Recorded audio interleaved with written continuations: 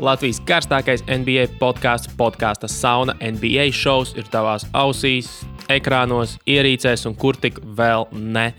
Viss plūst un mainās, bet ir viena lieta, kas ir nemainīga. Un tā ir nepieciešamība vismaz reizi nedēļā parunāt par NBA basketbolu.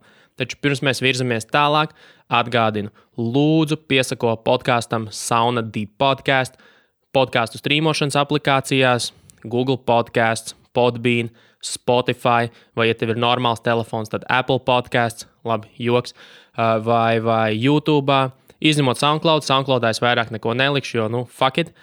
Jo vienkārši lietām, ko es runāšu šajā epizodē, ir, teiksim tā, derīguma termiņš. Jo tā informācija kļūst vecāka, jo viņa ir neprecīzāka un mazāk lietderīga. Tāpēc piesako, lai tu epizodes varētu noklausīties uzreiz, kā tas iznāk, jo arī turpmāk tas noteikti būs svarīgi.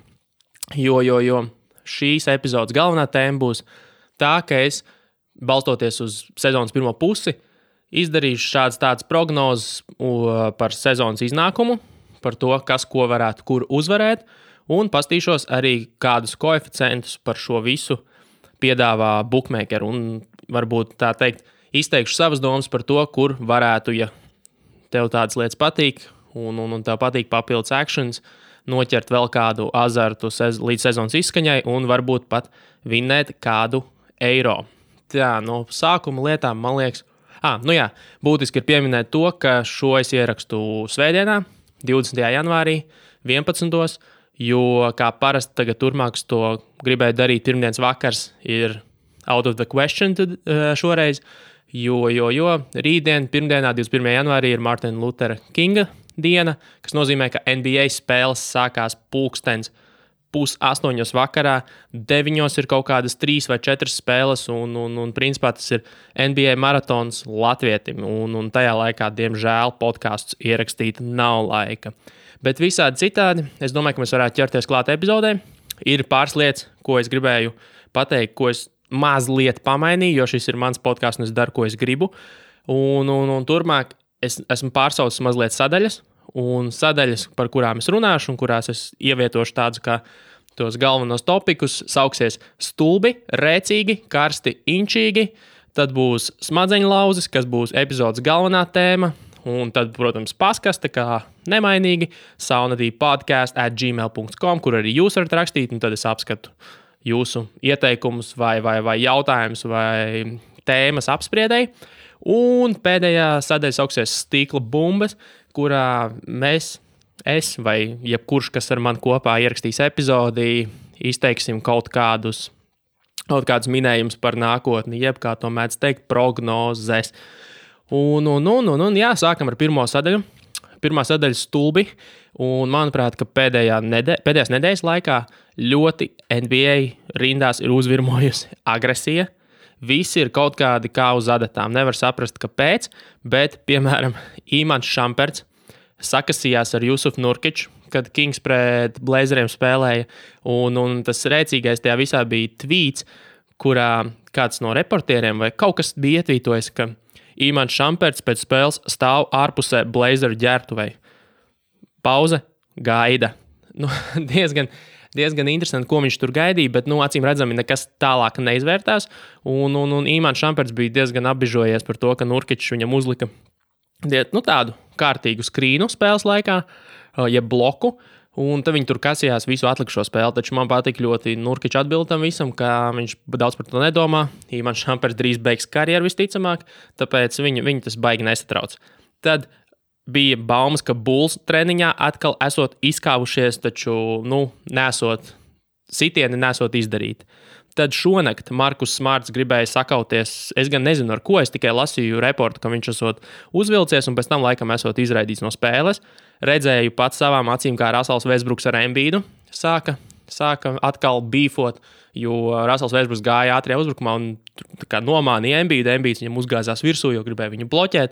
Parasti spēles epizode, bet Russells Westbrooks bija uzvilcies, un es domāju, ka ir zināms, no kurienes viņam tā sāpe nāk, jo šobrīd viņš spēlē vienu no savām sliktākajām karjerām no efektivitātes viedokļa, un ir pamatots bažas, ka tas OKC varētu baigi iegriezt, un kad iespējams, ka nemaz viņš varētu arī neatgriezties kaut pie tiem rādītājiem, ko viņš rādīja iepriekšējās 2 sezonās.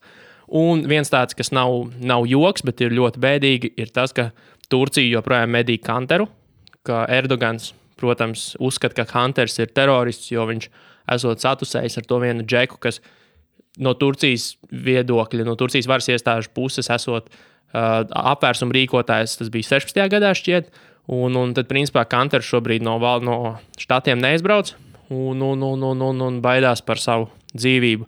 Es nezinu, cik tas ir pamatoti, bet katrā ziņā Turcija dara visu, lai viņi dabūtu atpakaļ uz Turciju, jo viņi ir esot arī iesnieguši viņa izdošanu tur Interpolā vai kur tur.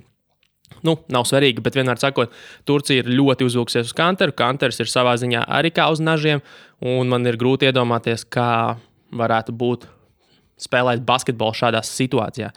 Un vienā podkāstā viņam jautāja par to, vai Ņujorkas Ņujorkas vēlme viņu mainīt, piemēram, gāja runa par Zaku Randolfu no Sacramento, vai tas varētu būt saistīts ar to, ka viņam šobrīd ir tāda, savā ziņā nevēlama publicitāte basketbola spēlētājiem, un tas varētu traucēt komandai, taču viņš teica, ka tā nesot, ka Ņujorka noliedz šo faktu un ka tur patiesi iemesli vienkārši ir basketbola apsvērumi un viņa nākotne, jo principā viņš nākamajā gadā kļūst par free agent, un tad jau maz ticams, ka viņš varētu palikt Ņujorkā, ņemot vērā Ņujorkas ambīcijas šī gada starpsezonai. Tad tālāk, runājot par rēcīgām lietām, es izlasīju interesantu rakstu / interviju ar Stevenu Adamsu ESPN, un par to, cik viņš ir stiprs un tādā ziņā stiprs un pieticīgs un tas viņa spēles stils. Vienmēr sakot, tāds opinion artikls par Stevenu Adamsu, un bija viens interesants punkts, kurā viņš pieminēja 2014. gada playoffus, kur viņam Randolphs iesita pa seju, kas arī kļuva par mīmu, kur viņam Randolphs iesita pa seju, un Stevens Adams praktiski vispār nenorēģēja, pat nenoraustījās. Un viņš teica, ka tajā brīdī viņš vienkārši saglabāja savu galvu, taču viņš bija dusmīgs nākamajā dienā, jo viņš nevarēja sakožēt vafeles. Viņam tā sāpēja žoklis pēc tam, kad viņam bija grūtības uzēst savus iecienītās vafeles. Un vēl viena tāda, es viņu ieliku pie rēcīgajām lietām, jo tagad ir piepildījies katra NBA fana sapnis. Līga un tiesnešu tā asociācija ir ieviesusi funkciju, ka tagad tvītot varēs tiesnešiem par kaut kādām kļūdām, par no-calliem, par jebko, varēs laivā tvītot pa taisno tiesnešiem ar hashtagu Ref Watch Party, tā kā tiesnešu skatīšanās balīta, un tad kaut kas no tās tiesnešu asociācijas, tie, kas parasti arī raksta tos reportus, vai viņi tur kaut ko kļūdījās vai neko, un tie centīšoties atbildēt skatītāju un fanu jautājumiem vai kaut kādām reakcijām, kas, gribās redzēt, kā tas dzīvē strādās. Neesmu vēl pamēģinājis pastīties, jo tā informācija iznāca kaut kad vakar vai aizvakar, bet es neesmu vēl pievērsis pastiprinātu uzmanību šim. Katrā ziņā tiem, kam interesē bļaut uz televizoru un kliegt uz tiesnešiem, droši go for it. Tagad Twitterī to var darīt, un tevi pat iespējams kāds sadzirdēs. Pilnīgi aizjalsos. Bet runājot par karstām lietām, protams, viena no tām ir Bradley's Beals, jo šobrīd, tuvojoties trade deadlineam 7. februārī, ir atkal sarosījušās sarunas par to, interese par Bradley Bealu, piemēram, tur no Bostonas puses, no Pacers ir dzirdēts, no Lakers, no Toronto, tie paši Dallas, jo viņi Dennis Smithu Jr. mēģina kaut kur aizmainīt. Un protams, tuvojoties tam deadlineam, runas sāka pieņemties spēkā, bet man ir baigās aizdomas, ka Vašingtona šobrīd ir, kā jau Vašingtona, pietiekami izmisusi, lai to nedarītu, jo Vašingtona vienmēr ir bijusi pazīstama ar to, ka viņi darīs visu, lai pēdējā brīdī iesprauktos playoffos, un viņi jau tagad ir teikuši, viņu general managers ir teicis to, ka viņi negrasās tankot, tas ir, un teiksim tā, kā saka, spridzināt augšā frančīzi un sāk no jauna, tāpēc es nedomāju, ka Bradley's Beals mainīs komandas, ja mainīs, tad tas būs kaut kas ļoti, ļoti sulīgs, visticamāk, no ofera viedokļa. Pētajā gadījumā es domāju, ka Wizards netaisās no viņa šķirties. Viņi labprāt šķirtos no Vola, bet tur, diemžēl, nav tirgus. Tad interesants tagad ir uzvirmojis pēdējās dienas Farīda iespējamā pāriešana uz Houstonu, kas ir ne tikai viena iespējama, bet visticamāk jau praktiski notikusi, jo Brooklyna viņu izpirka viņu kontraktu, un Houston šobrīd meklē, kur likt Carmelo Antoniju vai kuru vienkārši teiksim tā, katot, lai atrastu vietu Farīdam, jo šobrīd viņam nav, teiksim, roster spots, bet tas noteikti tiks atrasts, un Farīds visticamāk pāries uz Houstonu. Tas būs, es teiktu, vērtīgs pienesums Houstonai, jo tas, kā es šodien skatījos spēli Houston Lakers, un tas, cik Houston šobrīd ir slikta aizsardzībā un cik ļoti viņiem pietrūkst fiziska, gara spēlētāja, ir vienkārši absurdi, jo, principā viņa aizsardzībā ir kā caurstaigājumā sēta, bez kapelas, iet cauri, kurš grib, kā grib un met, ko grib. Nabaga Takers viens pats tur raujās uz pusēm, un man bija liels prieks, ka Houston uzvarēja Lakers, protams, atkal absolūti, es pat nezinu latviski, kā to nosauc, ridiculous manierē, kur Hardens sameta trojkas ar atsitienu pret dēli un tā tālāk.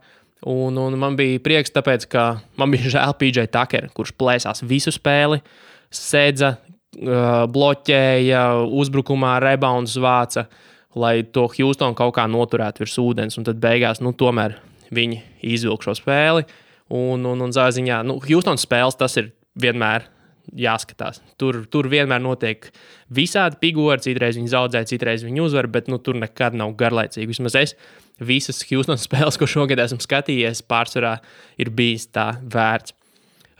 Kas vēl ir karsts? Daudz Bērtāns ir karsts. Daudz Bērtāns joprojām ir pirmais līgā 3 punktu metienu precizitātē. Procentā viņiem kaut kādi 48% laikam, kas ir absolūti pārdabisks rādītājs, un ņemot vērā to, ka viņš arī met 2+3 spēlē. Un tas, par ko es aizdomājos īstenībā šo visu skatoties, ir tas, ka neapšaubām no gadu uz gadu ir pieaudzis 3 punktu metienu skaits. Loģiski, visa statistika tā saka, tā vajag darīt, analītiķi zīmē planšetēs, ka vajag mest vēl vairāk, bet tas, ko es domāju, ka līdz šim, par normālu, par tiešām labu jau procentu tiek uzskatīt tur kaut 36%, 38%. Sāku domāt par to, cik ilgi vēl jāgaida, kad īstenībā komandām jau vairs nebūs pieņemts mest tur zem 40%, kad tagad jau, ja tu met zem 40, tas jau ir tāds, tu jau esi zem vidējā līmeņa, teiksim tā, jo šobrīd līgas vidējais procents nav augsts, viņš ir pat zemāks nekā pagājušajā gadā, bet, skaidrs, ka ir izmesti krietni vairāk metienu, kas dabīgi nav pārsteigums, kad ir nokritis procents, bet es domāju, cik ilgi līdz līgas vidējais procents sasniegs 40%, jo, manuprāt, tas varētu arī notikt. Kam vēl ir karsti? Manuprāt, kam ir karsti? Manuprāt, karsti ir Valtonam un Bredam Stevensam, jo no vienas puses liekas, ka šis jau tā kā ir pārgājis vilnis un tagad viss sāk sakārtoties, bet man jebkurā gadījumā liekas, ka viņi abi divi tomēr šobrīd mazliet sēž uz tā saucamā hot seata, jo Magic teica, ka Valtona darbs ir drošībā, šobrīd arī viņiem nav Lebrona, bet tieši tas, ka viņiem nav Lebrona, ir izgaismojis vienu lietu, tas, cik ļoti Lakers jaunie nav progresējuši no pagājušā gada. Un šis jau ir jāsāk jautāt trenerim, vai un kā šo var risināt. Un man ir aizdoms, ka Valtona darbs nav īpašā drošībā. Daudz drošāks, protams, ir Breds Stevens, jo Bostonai, teiksim, tā ir tās labās problēmas ar to, ka tur ir pārāk daudz talantu un nevar saprast, ko ar viņiem darīt. Bet no otras puses, treneris arī nevar gluži rīkoties tā, kā viņš to ir darījis pēdējā laikā, kad Kairijs ir izteicies par to, ka tur, teiksim tā, Kairijas sāga notiek, un Kairijs meklē savu leadership un beefu ar jauniem komandas biedriem, ka Stevens ir ieņēmis tādu neitrālo pozīciju, kur visi paši lieli puikas atrisināsim, un ka viņš nevar savākt kopā komandu, jo tā nav laba pazīme par treneri. Es viņu absolūti cienu kā treneri, bet es teiktu, ka nebūtu super nerealistiski, ja sākt runāt un virmot sarunas par treneru maiņu Bostonā, jo šobrīd viņi ir ļoti, latviski sakot, disfunkcionāla organizācija, lai arī tomēr pietiekami uzvaroši, bet tas pārsvarā ir uz to, ka tas talants tur ir neapšaubāmi vairāk nekā citās līgas komandās.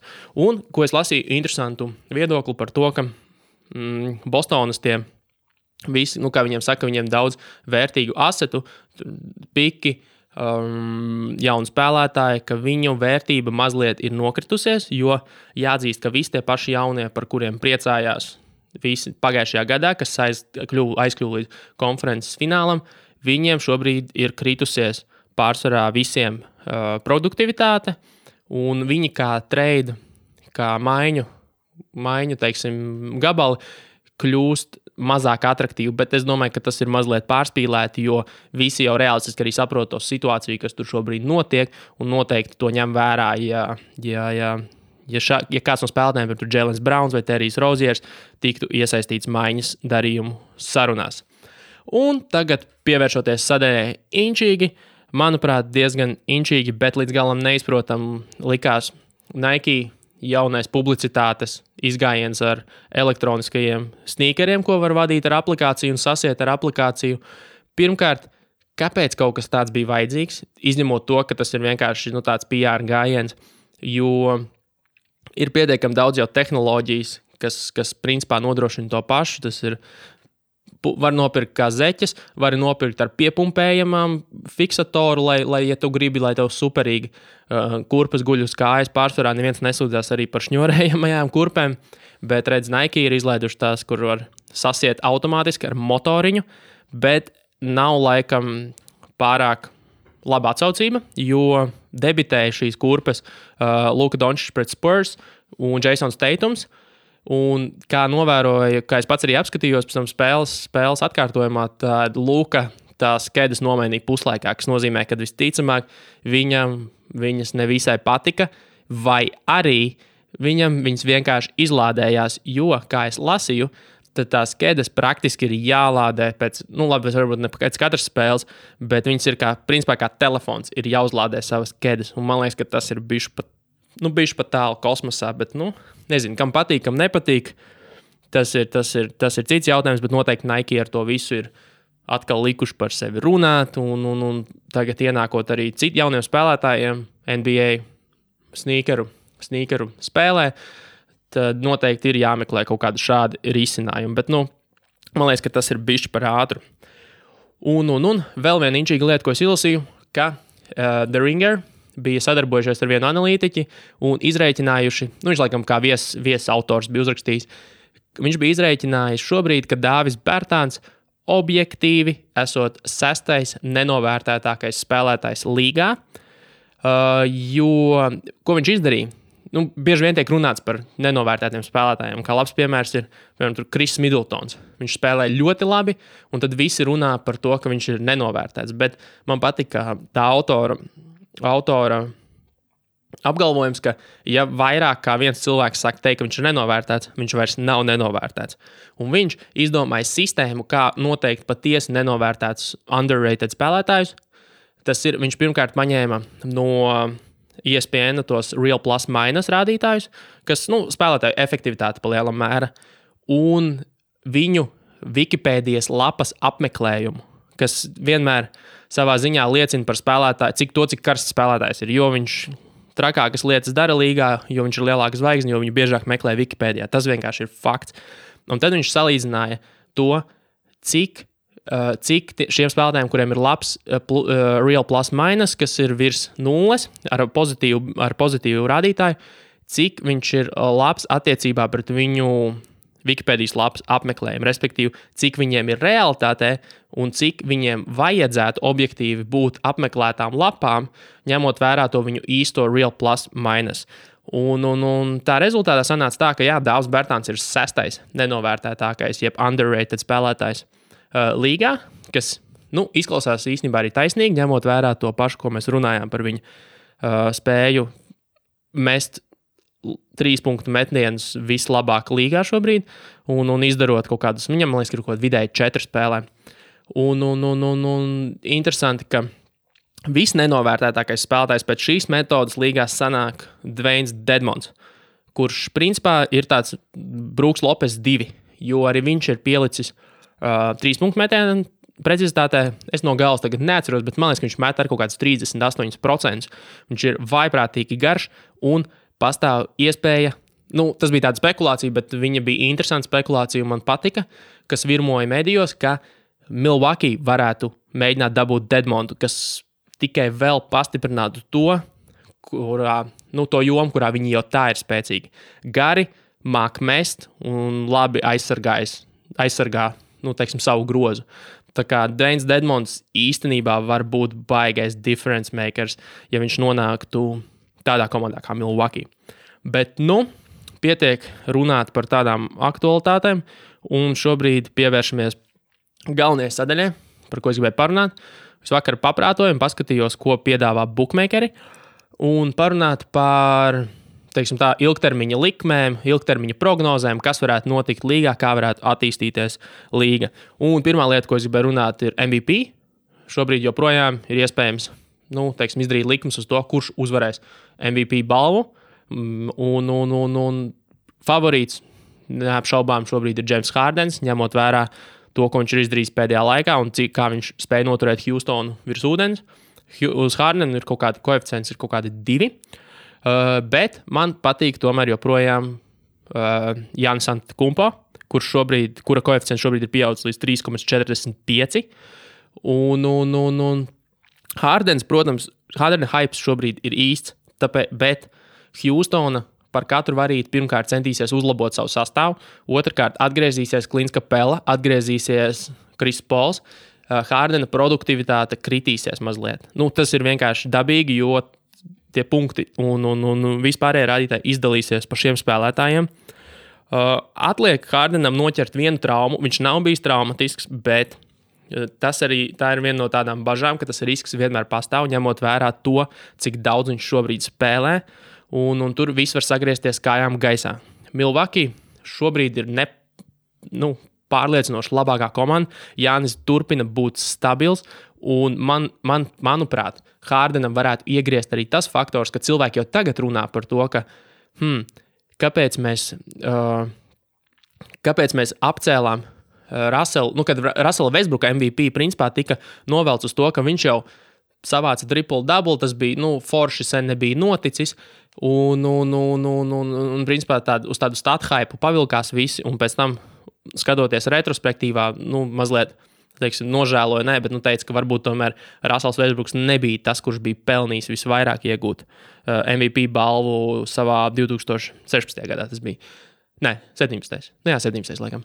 Un tāpēc man ir aizdomas, ka mēs varētu iekāpt, kad cilvēki, kad vajadzēs beidzot balsot, un ja mazliet nokritīsies, tā Hardena performance un Milwaukee turpinās spēlēt ar Jāni tā, kā viņi spēlē, tad cilvēks sāk saprast, ka varbūt tas Hardena hypes vienkārši bija good stats, bad team, kas varbūt ir overstatements par to bad team, bet tomēr tas faktors tur pastāv. Un par 3,45 kaut kādus savus 3 miljonus mierīgi var uzlikt un sēdēt un skatīties un sekot līdzi šiem abiem spēlētājiem un viņu komandām, jo, es nezinu, ko var nožēlot, vienkārši sekojot līdzi tam, ko rāda šie 2 spēlētāji.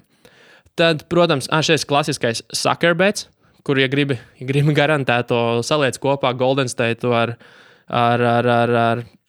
Golden State uzvarēs čempionātu, uz kuru šobrīd ir 1,54, jo Boogies ir atpakaļ. Tie, kas fano par Golden State čurā karstu, tie, kas ne, tiem vajadzētu mazliet satraukties. Un saliec kopā ar Toronto, ka vinnēs savu Atlantic divīziju, uz kur šobrīd ir 1,3. Konkurentu viņiem tur īsti nav. Jo 76ers, Celtics, Nets, Knicks, viņi tur savā starpā plosīsies, bet es neredzu, ka neviena no šīm komandām atgūst tādu stabilitāti, lai pēkšņi uzsēstos tur uz 20 spēļu winning streak un ķertu Toronto, jo Toronto ar vai bez Kavaja spēlēm vienkārši abrīnojami, bet ļoti stabili. Un Toronto, kas ir interesanti, ir vājākais atlikušais kalendārs visā līgā. Viņiem ir labākā bilance, vai kaut gan, man liekas, ka vienādi ar Milwaukee šobrīd, bet tur ir spēļu atšķirības. Un viņam ir vājākā atlikušais kalendārs, kamēr Bostonai un 76ers ir respektīvi 13. un 12. stiprākais vai vājākais. Respektīvi kaut kur viducī. Viņiem vēl ir jāspēlē pret gan spēcīgām komandām, kamēr Toronto jau ir izspēlējuši pret ļoti daudzām spēcīgajām komandām. Tāpēc, ja tu saliec kopā ar to, ka Golden State uzvarēs čempionu titulu, kas ir 1,54, un Toronto uzvarēs Atlantika divīziju, kas ir 1,3, sanāk tieši divītis, uzliec 2 miljonus un sēdi gaidi. Es domāju, ka šis ir tāds. Es tādu likmi, ja man būtu jāliek savu naudu, visticamāk nelikt, jo tas ir tā saucamais sucker bet man ir grūti iztēloties, kā šis nepiepildās. Tad viena interesanta lieta ir Austrumu konferences uzvarētājs. Šobrīd, manuprāt, Milwaukee ir pārāk nenovērtēta ar 4,80. Vakarā tas vēl bija 4,95. Tajā bookmakeru kantorī, kur es to apskatīju, neteikšu nevienu vārdu, jo tie, kas gribēs, tie paši meklēs. Un tam arī nav tāda nozīme. Nozīme ir tajā, ka viņi šobrīd ir 3. Austrumu konferencē un pēc teiksim, bookmakeru prognozēm. Un man liekas, tas ir bišķi pat raku, jo viņiem ir 3. vājākais kalendārs atlikušais, līdzīgi kā Toronto. Viņiem ir bezsakarīgi liels koeficients, kas ir 4,80. Kaut gan viņu bilance šobrīd ir praktiski vienāda ar Toronto, un Bostona ir ielikta virs. Un, jā, es zinu, ka Bostonā ir potenciāls, ka tur pastāv iespēja, ka viss sakārtojās un lietas aiziet no rokas. Taču šobrīd man liekas, ka nav pilnīgi nekāda pamata Bostonu likt virs Milwaukee.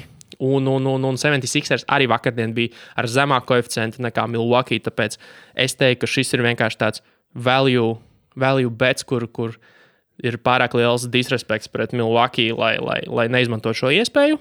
Un jāatzīmē, ka Milwaukee joprojām ir 4. labākais uzbrukums, 1. labākā aizsardzība līgā un labākais net ratings. Tālāk, pagaid, jāieroja kafija. Tālāk mēs pieskaramies Northwest, jeb Ziemeļrietumu divīzijai. Un šis ir interesants. Un uz Milwaukee es liktu 1 miljonu. Ja man būtu nauda, liktu 1 miljonu. Un jā, pieskaramies Ziemeļrietumu divīzijai, kur es teiktu, ka ir interesants variants uzlikt uz uzvarētāju Portland, kur šobrīd ir 3. Bet viņi neatpaliek daudz. Viņa atpaliek, tūlīt pateikšu precīzi. Portlanda no Nuggets un Thunder atpaliek tikai par. No Nuggets viņi atliek par 4 spēlēm, ar Thunder viņiem ir vienādi. Un tāpēc, ka Portlanda vienmēr ir. Portlanda pēdējā laikā labi spēlē. Portlanda vienmēr ir bijis tas melnais zirdziņš. Un Denveras bilants, protams, ir labāka, bet, kas jāpiezīmē, Denverai ir 2. spēcīgākais kalendārs atlikušais. Kaut gan Portlandai ir kaut kāds arī tur 11. Viņi kaut kur viducī. Un viņiem 2 pret Warriors jāspēlē, 2 pret 76ers. Un tur viss var notikt. Es Denverai joprojām neticu. Viņi ir laba komanda, viņi tiks playoffos, viss būs kārtībā, bet tā pieredze viņiem ir pietiekami zema, kā ar šīm situācijām dīlot, un Portland vienmēr ir bijis tas melnais zirgs, kas cenšas, kas ņemās, kas ir grūti uzvarams, un neviens īsti negrib ar Portlandu pārāk spēlēties. Kaut gan labi ņemot vērā pagājušo sezonu, kur viņi izlidoja 1. kārtā, tas bija viņa cits stāsts. Un pastāv iespēja, ka Portlanda varētu mēģināt kaut kā pamainīt kaut ko sastāvā, jo objektīvi skatoties, nav viņam vajadzīgs CJ McCollums, Damians Lillards vienā sastāvā, jo tie principā ir viena līmeņa, vienas pozīcijas spēlētāji, kas kopēji, kas komandas kopskatā īsti, kopā viņas nav jēgas turēt. Portlandā var atrast kādu labu garo džeku, un interesanta teorija bija samainīt CJ McCollum pret Aaron Gordonu no Orlando. Tagad nevar zināt, kas tur notiks. Iespējams, Portlanda pat mazliet pastiprinās. Un kas ir inčīgi šajā visā, ka koeficients ir gan liels, tie ir 5,25. 500 miljonu droši var uzkrāmēt. Un 2 spēles šīm komandām, Denverai un Portlandai, kas visticamāk cīnīsies par to 1. 2. vietu divīzijā, ņemot vērā to, cik nefunkcionāli šobrīd ir OKC, tur nabaga Pauls Džordžs viens pats velk visu komandu. Tad viņām sezonas izskaņā pēdējās 3. un 4. spēle no beigām ir savā starpā. divas pēc kārtas. Tas nav back-to-backs, bet tas ir divas pēc kārtas, kas nozīmē, ka būs super interesanti sekot līdzi. Ja tu esi uzlicis šo likumu un ja līdz tam nonāk, nedod Dievs, ka viņas tur tiešām ir spēles attālumā savā starpā, tad labāku sezonas izskaņu grūti vēlēties, jo varēs 2 dienas pēc kārtas vienkārši sekot līdzi tam, kurš uzvarēs šajās spēlēs. Tad vēl viens arī wildcards, bet tomēr ir Southeast, dienvidu austrumu divīzijas uzvarētājs, kur spēlē Charlotte, Miami, Wizards un kas tur bija tie pārējais, jau aizmirst no galvas. Miami, Wizards, Magic Hawks un šeit neticēsiet, bet ieteiktu apsvērt Wizards kandidatūru, jo koeficients ir liels, 4,65. Un tie priekšējie, kur šobrīd ir Hornets un Miami, kas abi cīnās arī par playoffiem, ir pārāk slideni. Tur stabilitāti nevar gaidīt, tur var būt kritieni kāpumi jebkurā brīdī. Wizards šobrīd ir atraduši savu to veiksmes grūvu. Bills ir karsts. Un ja ņem vērā, teiksim, arī to spēku atlikušās sezonas pretinieku spēku, tad Wizards ir 25. vājākais. Respektīvi, no apakšā viņi, ja ņem spēku no augšas uz leju, tad viņiem ir tikai 25. stiprākais, tā būtu precīzāk teikt, atlikušais kalendārs, kamēr Charlotte ar Miami ir 9. un 13. Un tas ir milzīgs faktors. Un šobrīd tā atšķirība nav tik liela. Viņiem tur starpā ir reāli 3,5 spēles. Un tur viss var notikt. Un par 4,65 esmu gatavs betot, ka Wizardi var apspēlēt Miami un Charlotte. Jo arī viņi nevar zināt, kas beigās notiks ar tām maiņām.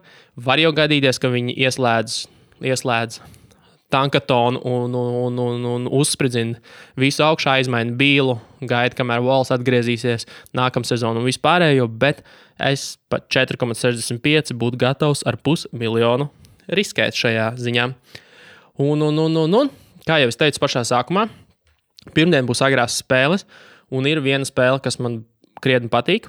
Šobrīd, protams, nav vēl iespējams redzēt kaut kādus koeficientus un piedāvātās sauksim to par cenām uz šīm spēlēm, bet es ieteiktu pievērst uzmanību 76ers un Houstonai, jo šovakar skatoties Houstonas, teiksim tā, lack of big men, jeb lielo centru un aizsardzības spēlētāju trūkums ir ļoti redzams, un es gribētu redzēt, ja jau viņi ar Ante Ziziču netika galā, jeb kā viņam sauc, ne, viņam ir Zizičs, ja? Ja viņi netika galā ar Ziziču, pagaid es pārbaudīšu Los Angeles Lakers, depth chart, jeb Zubačs viņiem bija Zubačs laikam, jā. Josh Hardwell. Jā, Zubačs, viņiem ir nevis Ante Zizičs, bet Zubačs viņiem ir, kas viņiem ir. Viņi jau netika galā ar šo spēlētāju, tad es gribētu redzēt, kā viņi ar Embiidu tiks galā. Cerams, ka Embiids spēlēs, jo viņam tā mugura, kas tur bija, bet par Houstonu tas viņiem vajadzētu spēlēt. Tas tāds principiāls duels, kur spēcīgās komandas var notestēt savus spēkus vienu pret otru, un 76ers nav tā, ka baigi var atļauties zaudēt spēles pa labi, pa kreisi. Spēlē viņi mājās, ticamāk viņi varētu būt kaut kādu, tur 3-4 punktu favorīti, bet es teiktu, ka ir tā vērts, jo redzot Lakers pret Houstonu, ir pamats aizdomām, ka Embiids varētu pamatīgi dominēt. Jo Houstonai ir milzīgs problēmas ar garām komandām, jo viņas nevar nosekt, un arī ņemot vērā to viņu spēles stilu, kā viņiem šovakar akali, kas likās smieklīgi, Lakers principā salikuši rokas aiz muguras, stāvēja Hardenam pie kreisās rokas, līdzīgi kā Bucks, lai vienkārši neļautu lai viņam apgrūtinātu mest trīņus, kaut gan Hardens vienalga samet 48 punktus. Viņš vairāk gāja cauri, bet viņš nejūtās līdz galam komfortabls tajos caurgājienos, jo, ja tur pretī stāv tāds tornis kā Zubačs, tad tur ir kaut kāds tāda mincināšanos varēja redzēt. Tāpēc es domāju, ja tur ieliek spēlētājus kā tādu spēlētāju kā Embiids pretī, tad tur būs interesanti. Un es ieteiktu apsvērt 76ers, viņi tikko sāpīgi zaudēja Oklahomai. Tur varētu būt normāls atriebības revenge faktors sevi pierādīt atkal. Bāc mute būs izkaltusi beigās. Jā, šonedēļ neviens īsti neko nav atsūtījis mailbagā. Atgādini joprojām saunadīpodcast@gmail.com. Varat sūtīt savus viedokļus, ieteikumus tēmām vai vienkārši padiskutēt par lietām, bet tā kā neesat iesūtījuši pašvainīgi, nekas no tā nebūs. Un tā kā pārsvarā visa šī epizode bija tādās stikla bumbas manierē, tad pēdējā sadaļā es gribēju īstenībā tikai vienu lietu, teiksim tā, paspekulēt par vienu lietu, un kur es gribētu dzirdēt arī jūsu viedokli, ir kas skan Lensa Stevensona galvā, kad viņš spēlē to savu air guitar, gaisa ģitāru, kad viņš iemet tur trīni, vienalga jebko, kad viņš spēlē savu gaisa ģitāru. Kā jūs domājat, kāda dziesma skan tajā brīdī Lensa Stevensona galvā? Visādi citādi, paldies par uzmanību, paldies, ka klausījāties, piesakojiet, komentējiet, iesakiet un tiekamies nākamnedēļ. Čau!